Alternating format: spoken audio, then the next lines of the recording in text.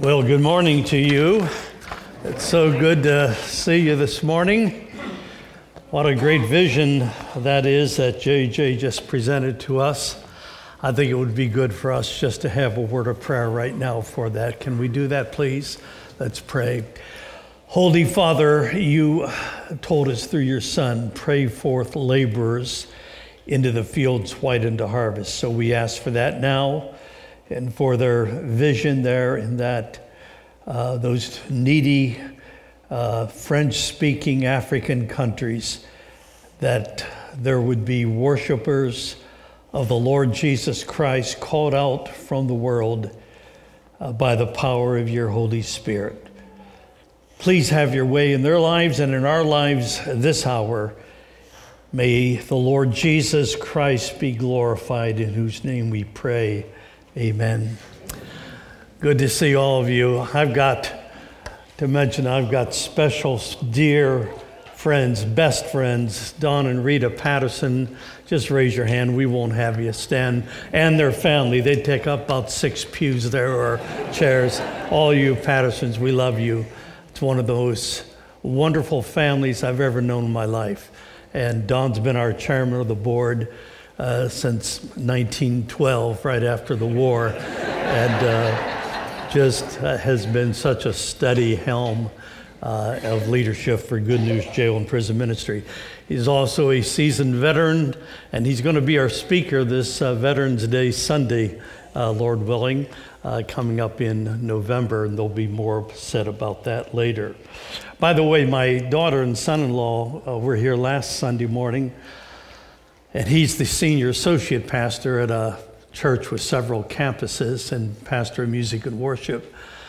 So I just had to get some feedback about what's the one thing that stood out in my son-in-law's mind. And I was just waiting to appear very humble as he said, "The message, Dad, was just great," which he did not do. But he did mention people that we take for granted. And I don't want to do that this morning. If you would do me a favor and just look right to the back over there, and let's give our sound people a round of applause, shall we? They do a great job. Now watch the mic cut out, right? But they do such a great job week after week. And I'll tell you, as a speaker, you don't take that for granted.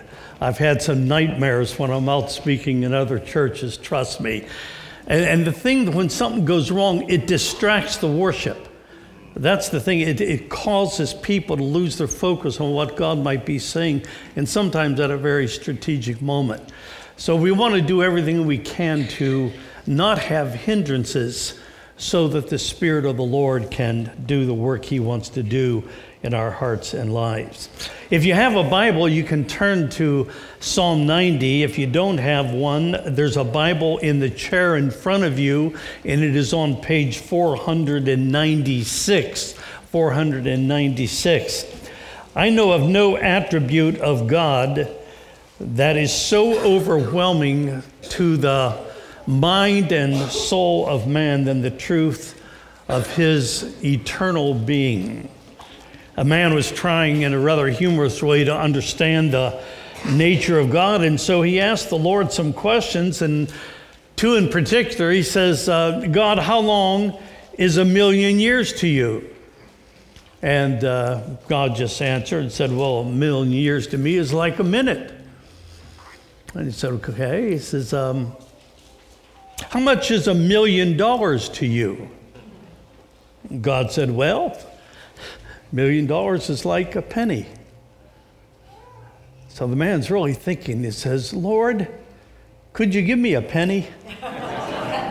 And God said, sure, in a moment. Enough of that. Now we go to eternity past. We go back as far as your mind can go before God ever created the heavens and the earth. Before there were angels, before there were gases in outer space, there was only God, the triune God, the Father, the Son, and the Holy Spirit. In a sense, I know what time is until you ask me to adequately describe it and explain it. I know that time has succession of moments, it has beginning and end, and I know constant change. So when I think of time, that's what I think of. But if you ask me then, Harry, explain eternity, I've been dwelling on the subject for quite a few days, even weeks, in preparation for today. And it can drive you crazy. I mean, it can literally, you have to take a break from it because the human mind is so finite and God is so infinite. Closely related to God's eternality is his immutability, which means he doesn't change. Lord willing, we're going to see that next Sunday morning, Lord willing. Changes all around us, changes in us. And some of the changes we don't like. So it's very comforting to have an immutable, unchanging, eternal God, and we are glad for that. Psalm 90, they say, is the oldest psalm. Most agree it was written by Moses. Some believe possibly just before he died. We don't know for certain. But we do know that as he writes this psalm, he's reflecting on the eternal God and his faithfulness. So we look first at the eternal God and his greatness that Moses presents for us. And the first thing he says in verse 1 is that he is our dwelling place. Lord, you have been our dwelling place in all generations. Now I can picture this great prophet going up from the plains of Moab and ascending Mount Nebo, the highest of the Pisgah Mountains. I was there about 15 years ago on a fact-finding trip in Jordan, Syria, Lebanon, and the Gulf states of Bahrain, Oman, and United Arab Emirates. And the brothers from Jordan took me up to the place where they say somewhere in that area was where Moses would have been standing right before he died. If you want to read the account, you read Deuteronomy 34, and it's a very comforting chapter about how to face death. There was no sense of fear in Moses. He was ready. And God allowed him to see, and when you look over that mountain, you can trace Israel.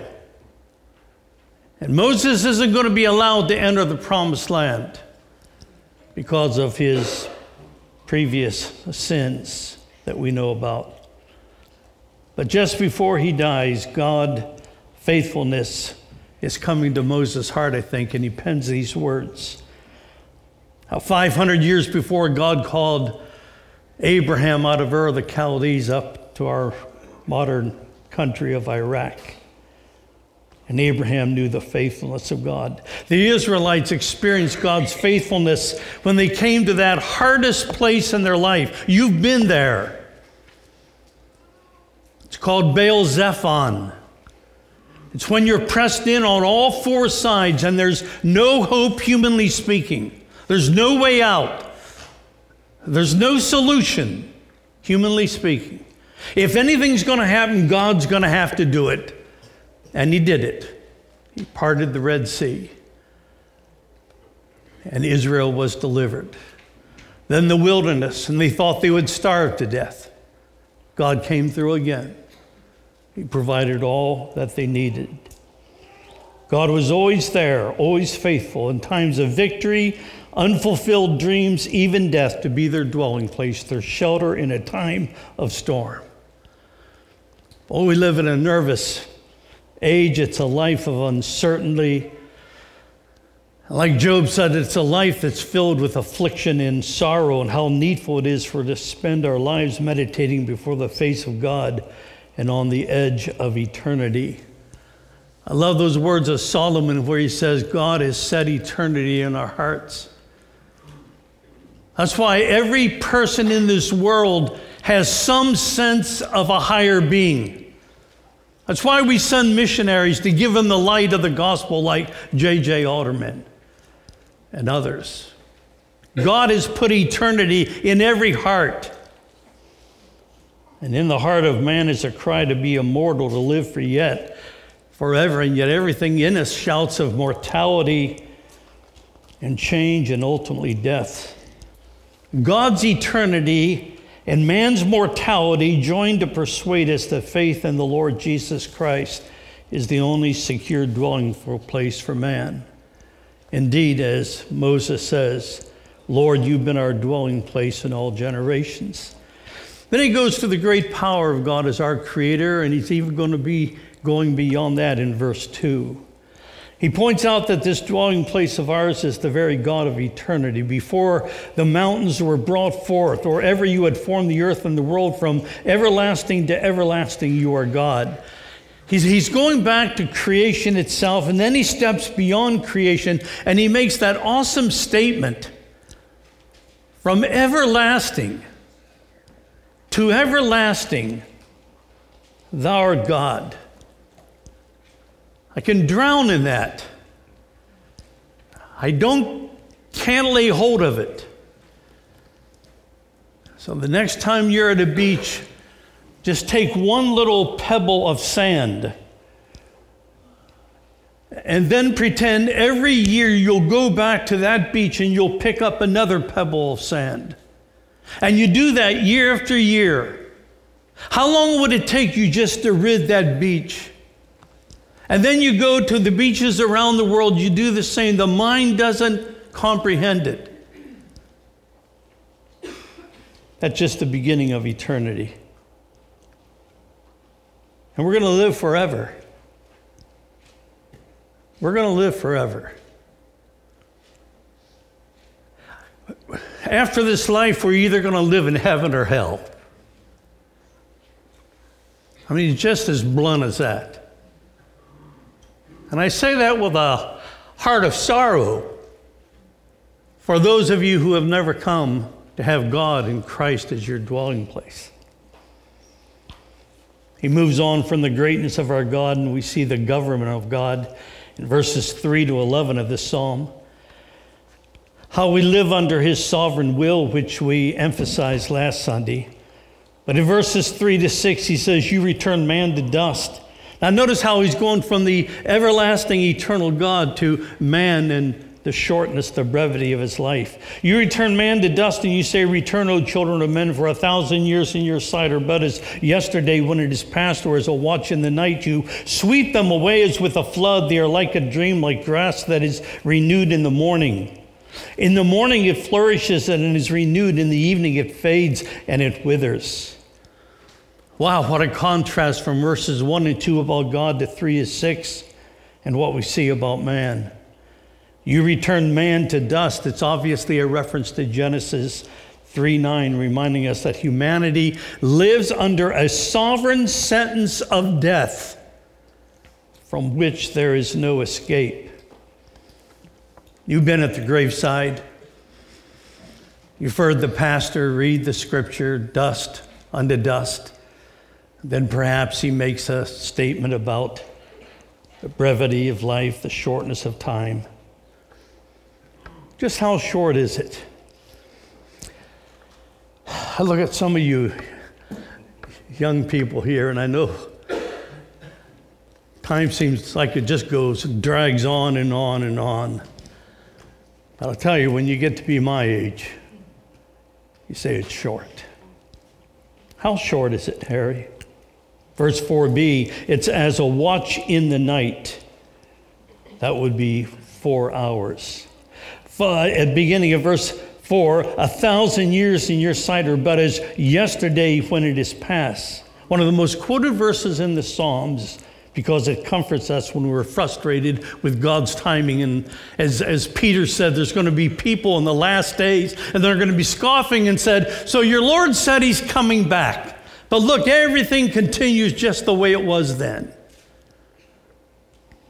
Peter quotes from this verse, don't overlook this one fact, beloved, that with the Lord 1 day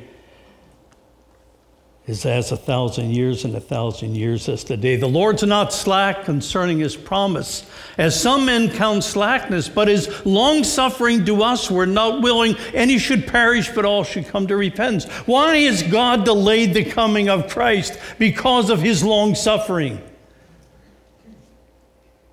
Maybe delayed even till tomorrow so you could hear today. It's short. It's a watch in the night, 4 hours. Verse 5, you're swept away. You swept them away as with a flood. We've all seen it. We've seen the tsunami. Bam, it hits and people, hundreds, thousands are gone.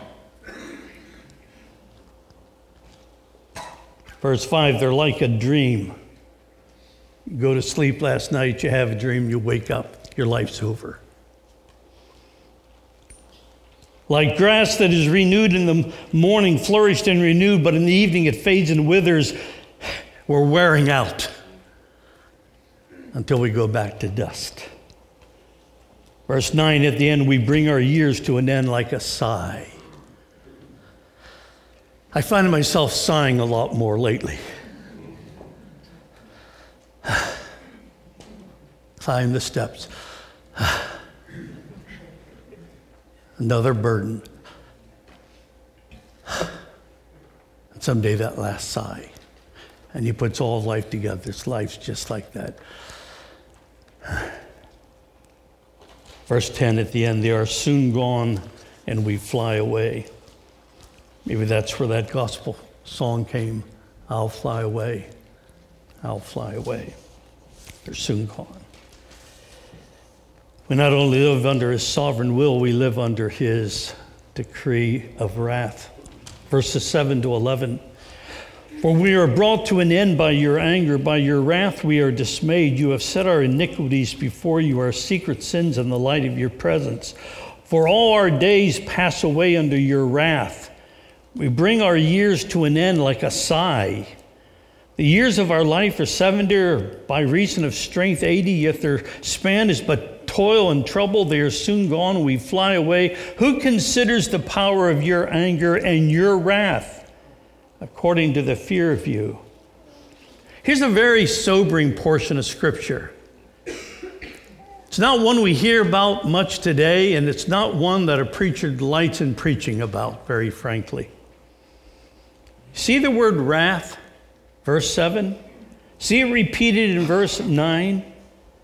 See it down at the end of verse 11, your wrath? What does a psalmist mean when he says, I live under the wrath of God? He's facing, in all honesty, a reality that many of us try to avoid. He's dealing with what we might call the tragic side of life, the fact that every moment of joy is going to be triggered by a moment of sorrow, tragedy, pain. There's a dark side to life. Death is not the natural order of things, but it's the effect of our turning from God through our first father and the curse upon all creation. The day you sin, that day you will die. He lived another 900 years physically, but he died spiritually. Separated from God. One sin. Where in the world am I? What hope is there for me? For you? If one little sin of disobedience separated him forever from God, what hope is there for the likes of you and me?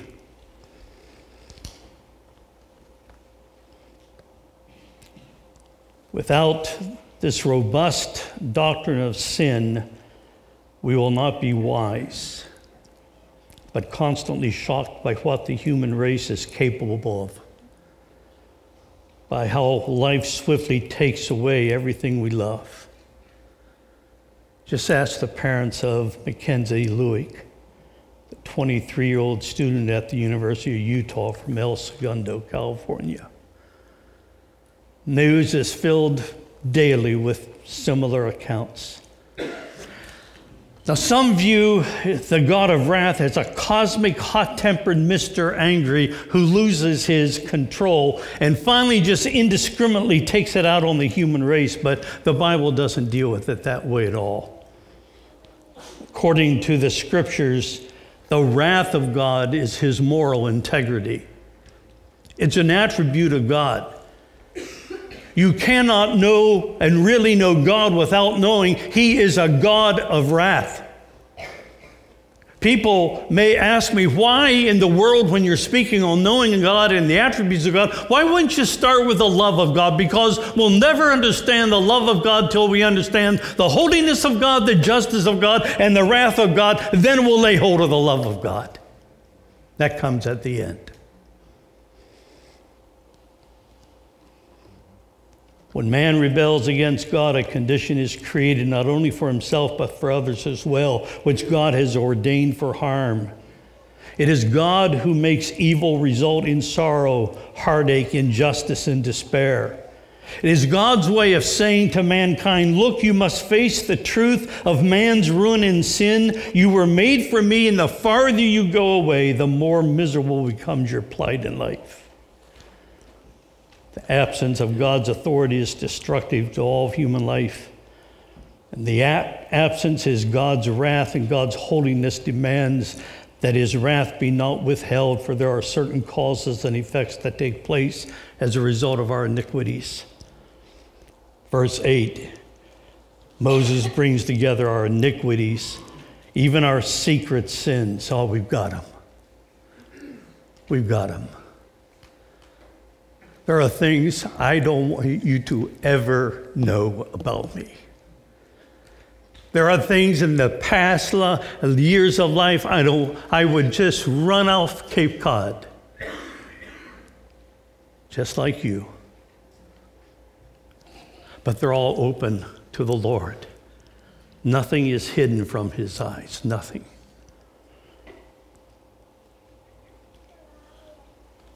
The cause of God's wrath is always man's sins, even his secret sins. We tend to categorize sins. We ask questions like, why does God allow a person like Joseph Stalin to kill 23 million innocent people? Why doesn't God just, in his wrath, come and strike Joseph Stalin dead? What about Saddam Hussein? What about a mass murderer, James Bundy? If we want to go down that road, then let's keep going. Why didn't God paralyze your hand when you cheated on the income tax last April? Why didn't God pluck the eyeball out of your socket when you looked on her with lust?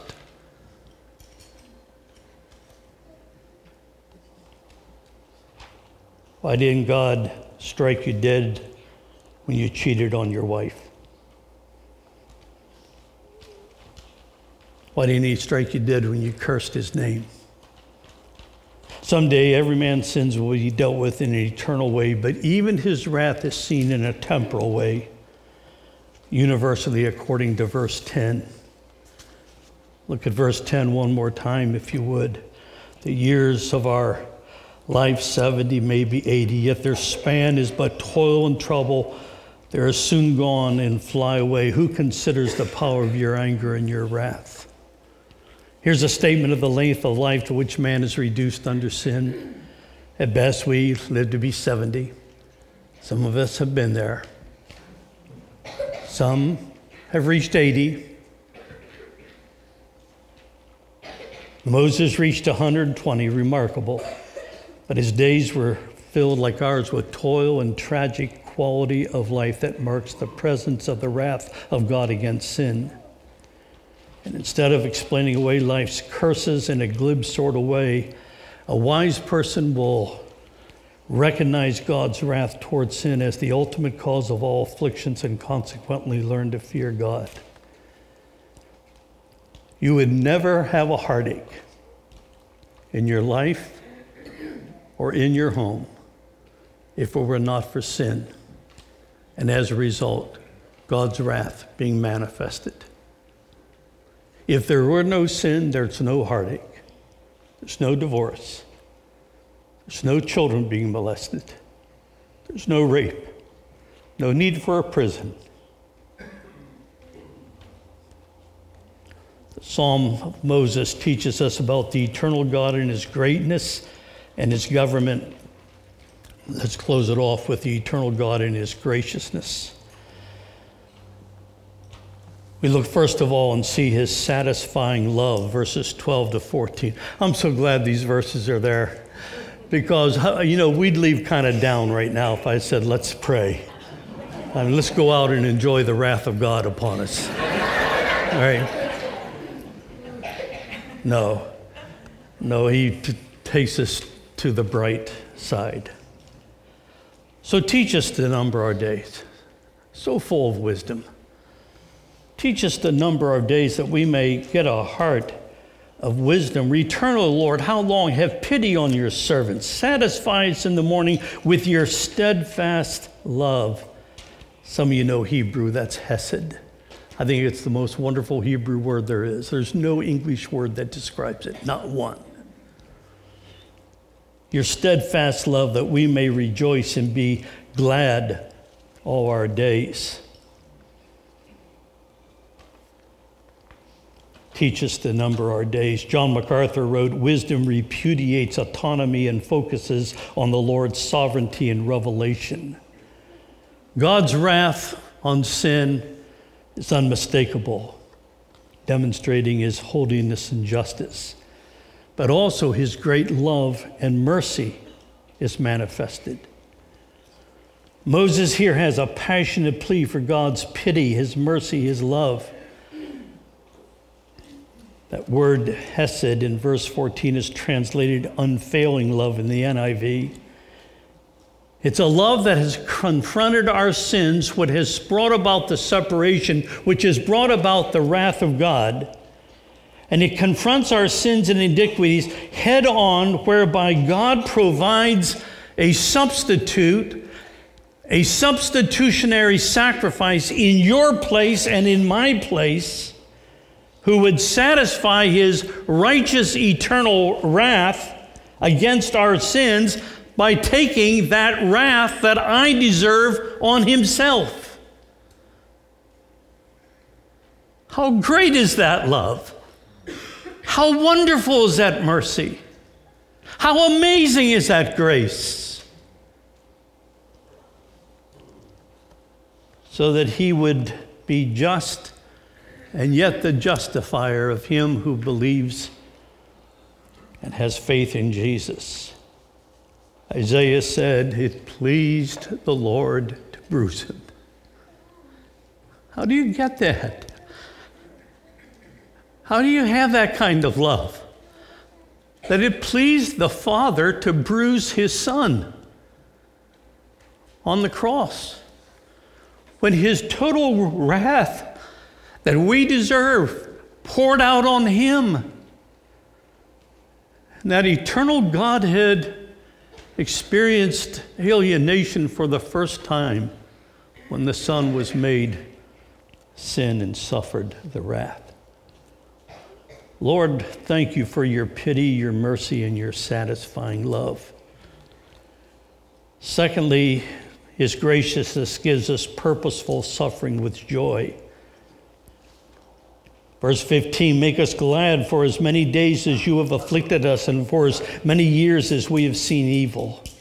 What a beautiful prayer, Moses. So they ask today that, Lord, by your grace and mercy, would you give us a joy that would equal also that time of affliction? There is a joy that God gives us that even makes up for the past, a joy that will restore to you the years for which the swarming locust has eaten, to use the language of the prophet. Sometimes we look out off the field of our lives and go back to our youth. And as we look out there on the field, we see it eaten by locusts and its value is gone and its worthwhileness ended. And then you see God coming in and restoring, planting a new crop, bringing it to fruition, to harvest, so that one may now look out across a full field blowing in the wind, every head laden with grain and fruit, and rejoice over the fact that God has restored the years which the locusts have eaten. Aren't we glad for that? Especially those of us who got saved a little later in life. Sometimes when you're raised in a Christian home, that's all you've ever known. And praise God for the grace of God that not only saved you, but has kept you from those times he talks about that the locusts have eaten. But for those of us who got saved a little older, we look back, what do we see? Wasted hours, wasted days, wasted years. But then as you live for the Lord, he gives a sense of recompensing joy to see a field that is bringing in a harvest. It can be lives you have touched that have been transformed. It can be children and grandchildren who are much farther ahead in their spiritual journey than you ever thought of being at their time, right? I look at my daughters as they grew up, can't believe they're 51 and 46. I sometimes marvel that I could be married to a woman that's old enough to have children that old.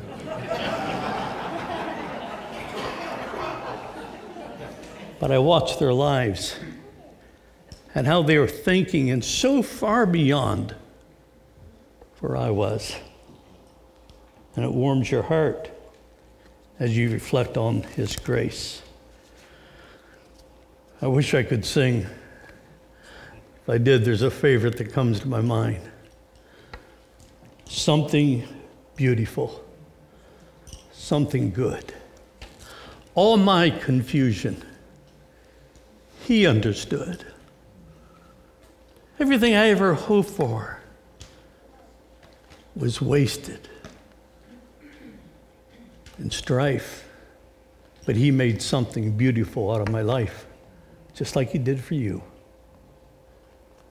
just like he can do for you if you avail yourself of his grace, his mercy, and his love.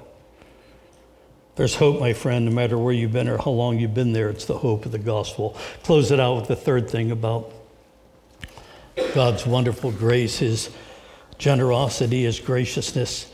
Verses 16 and 17. Let your work be shown to your servants and your glorious power to their children. Let the favor of the Lord our God be upon us and establish the work of our hands upon us. Yes, establish the work of our hands. I think in these closing verses, Moses is simply linking us with our past, how we affect the immediate future. And I think what we learn in these verses is our eternal God, our loving God, our merciful and gracious God continues to heal our lives. And though we never may experience the fullness of that healing until we go to be with the Lord Jesus, nevertheless, there is a sense in which our children and grandchildren will be much further ahead of us. And that's why children are either much worse or much better off than their parents. Because the truth of it is that the godly parents will have a godly generation to follow. And yet in Exodus it says the opposite is true. God's wrath can be upon generation after generation who forsake him. So Moses closes with that beautiful benediction in verse 17. Let the favor of the Lord our God be upon us and establish the work of our hands upon us. Yes, establish the work of our hands. Would you pray that for yourself, just even as you're looking up? Just if you know those words, just pray that for you and your family. May the favor of the Lord Jesus be upon us. Lord, establish your work on us and upon our hands. What is the beauty of God? Is it not his holiness, his love, all that he is? So we live eternally under his wrath in hell and judgment, or under his grace in peace and love with the Lord. Chris Tomlin, a gifted Christian vocal artist, wrote, "You are the everlasting God." We've sung it here a lot of times. You are the everlasting God. You do not faint. You won't grow weary. He's faithful. When we choose to have a relationship with Jesus Christ, God gives us an everlasting promise that extends beyond the boundaries of time. It's called eternal life. For God so loved the world that he gave his only begotten Son, that whosoever believes in him shall not perish, but will have eternal life, everlasting life. So we close in prayer. And if you're here today and have never been born of the Spirit of God, if you have never trusted in Christ and Christ alone as your Savior, I implore you to do it right now. Lord, in the best way I know how, I trust Jesus Christ alone as my Savior.